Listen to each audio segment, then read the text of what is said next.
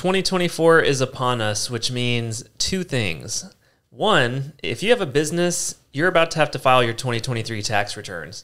And two, if you have a business, you need to know what deductions you can take in 2024.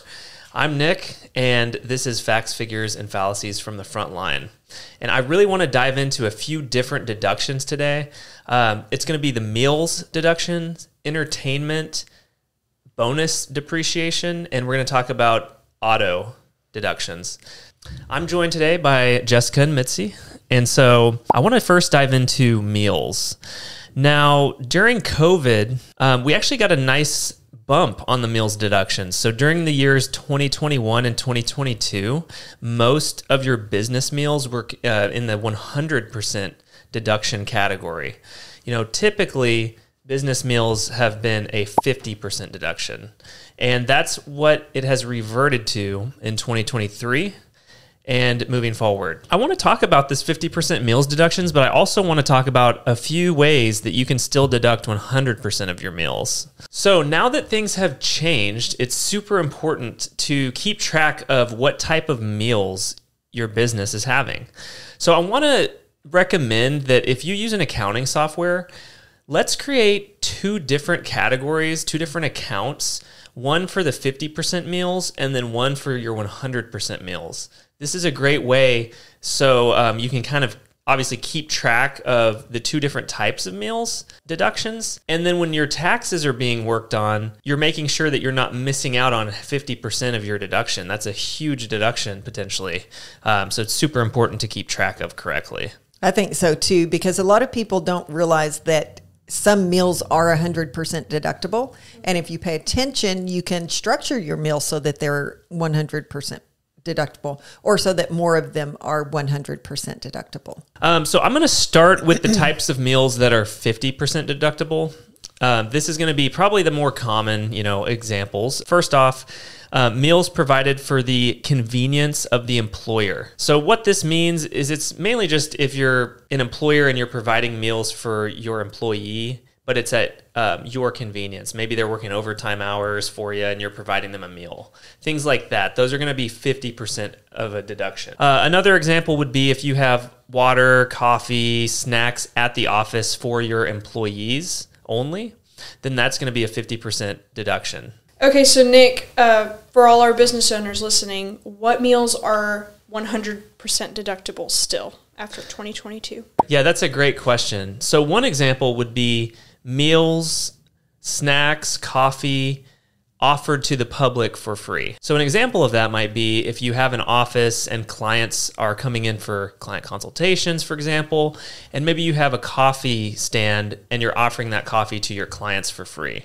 Or you have some snacks, some waters in the fridge, some different snacks in the office that you're offering to them for free. Well, then you can write off 100% of that. So that's a great deduction that a lot of people may not be aware of. And if you're only taking 50% of that, then you're missing out on 50% of that deduction.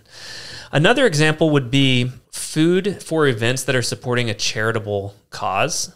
So if you're going out to work a charitable event or hosting some type of charity event, for example, maybe a run, something like that, well, then if you're providing meals or, again, snacks to the public, this is an example of how you could deduct 100% of that meals deduction. Another example would be office team building events or holiday parties. So maybe once a year, your office has a holiday party where all the employees are invited. Well, then those meals, you're providing a meal, maybe a Christmas dinner, Thanksgiving dinner. All of a sudden, that becomes a 100% meal deduction rather than the 50%. So that's a big one. And so the important thing there is separate those out, because if we're preparing your tax return and you're including your holiday parties in with your regular meals, we don't know that. So if you can isolate those into two 100% meal deduction expenses and 50% meal deduction expenses, that makes it a lot easier for us and we won't miss that. Yes.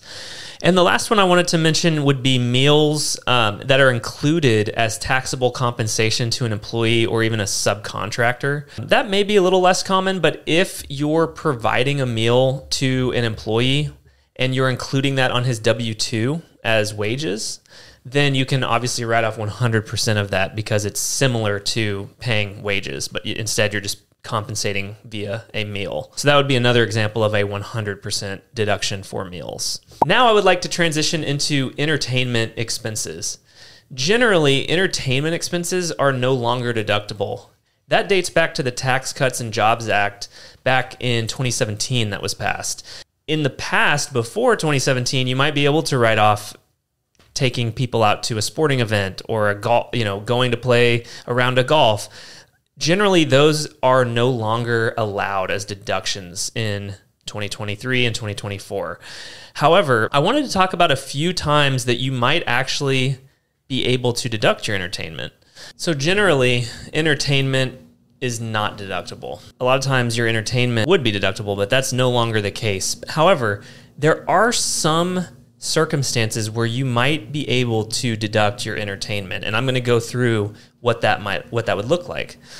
First off is going to be employee holiday party expenses. And an example of this would be my company hosts a holiday party and maybe we hire a live band. That's entertainment, but you can deduct that because it's a part of this holiday party. Another example would be expenses for employee rewards or incentive trips. And this is, again, it's similar to the meals that I mentioned that would be included as compensation.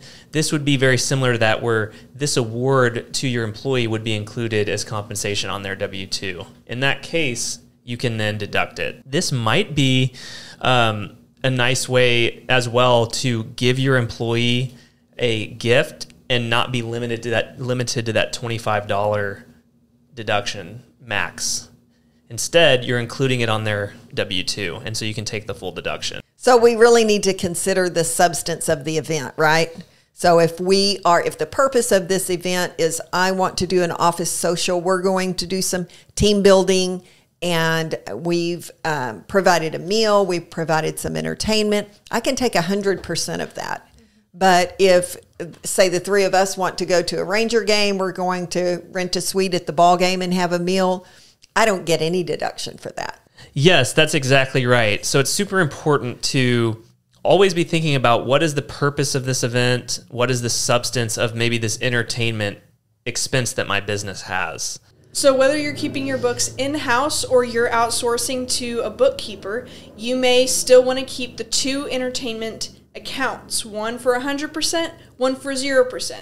Your holiday party stuff goes into 100%, and then maybe if you bought tickets to a Ranger game that was you and management, you put that in the 0% category, but you do still need to keep track of it. So just make sure you keep those separate, make sure you're communicating with whoever is coding those books so that you can maximize your deductions at the end of the year. Yeah, and another thing I wanted to mention is you may be able to deduct meals at a non-deductible entertainment setting. So, for example, maybe if you rent out a country club and you're having some sort of office event there, that entertainment generally is not going to be deductible. But if you cater the event and you're having a meal, well, if you're able to get separate receipts for both the meal and the entertainment, then the meal can potentially be part of that 50% meals deduction. So it's important to keep track of that as well. The next thing I'd like to move on to is bonus depreciation. Now, a quick overview of bonus depreciation is this was another great accelerated depreciation method that was passed during the Tax Cuts and Jobs Act. It allowed you to purchase used equipment and fully depreciate it in the first year that equipment was placed into service.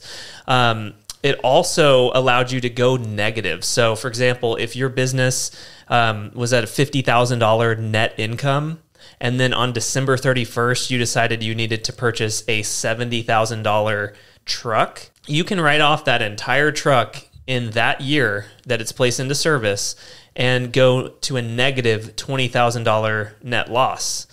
However, this bonus depreciation has been phasing out.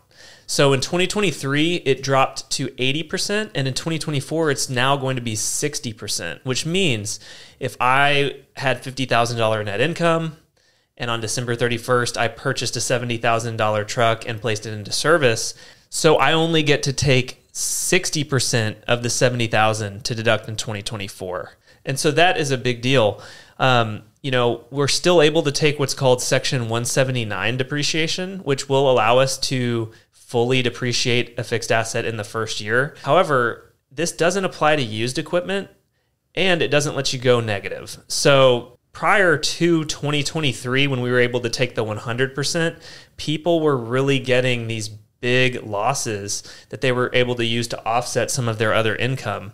Moving forward, as that's being phased out, this deduction is not quite what it once was. So if we want to take bonus and Section 179, is that an option? What we want to do is, for each individual and each business owner, it's a very unique set of circumstances. So you really want to have your tax professional, your CPA who's helping you with your tax return, really review that and look at it both ways for you. Sometimes it might make more sense to take that 60% bonus depreciation so that maybe you can go negative still. Other times it might be better to take the 179. So it's really unique to your set of circumstances, and we recommend advising with your CPA or tax professional on that. And the last thing I'd like to hit on is the standard mileage rate. This has gone up pretty significantly over the last couple of years. And so if you're in the year 24, you're preparing your 2023 tax return, and you are a business owner, maybe you have a side gig, the standard mileage deduction is one of the biggest deductions that you can take. And it's for 2023, it's going to be 65.5 cents per mile for business that you drove. You can deduct that against your business income. So maybe I'm a photographer and that's my side gig, and I'm getting sent a few 1099s for some wedding photography that I did.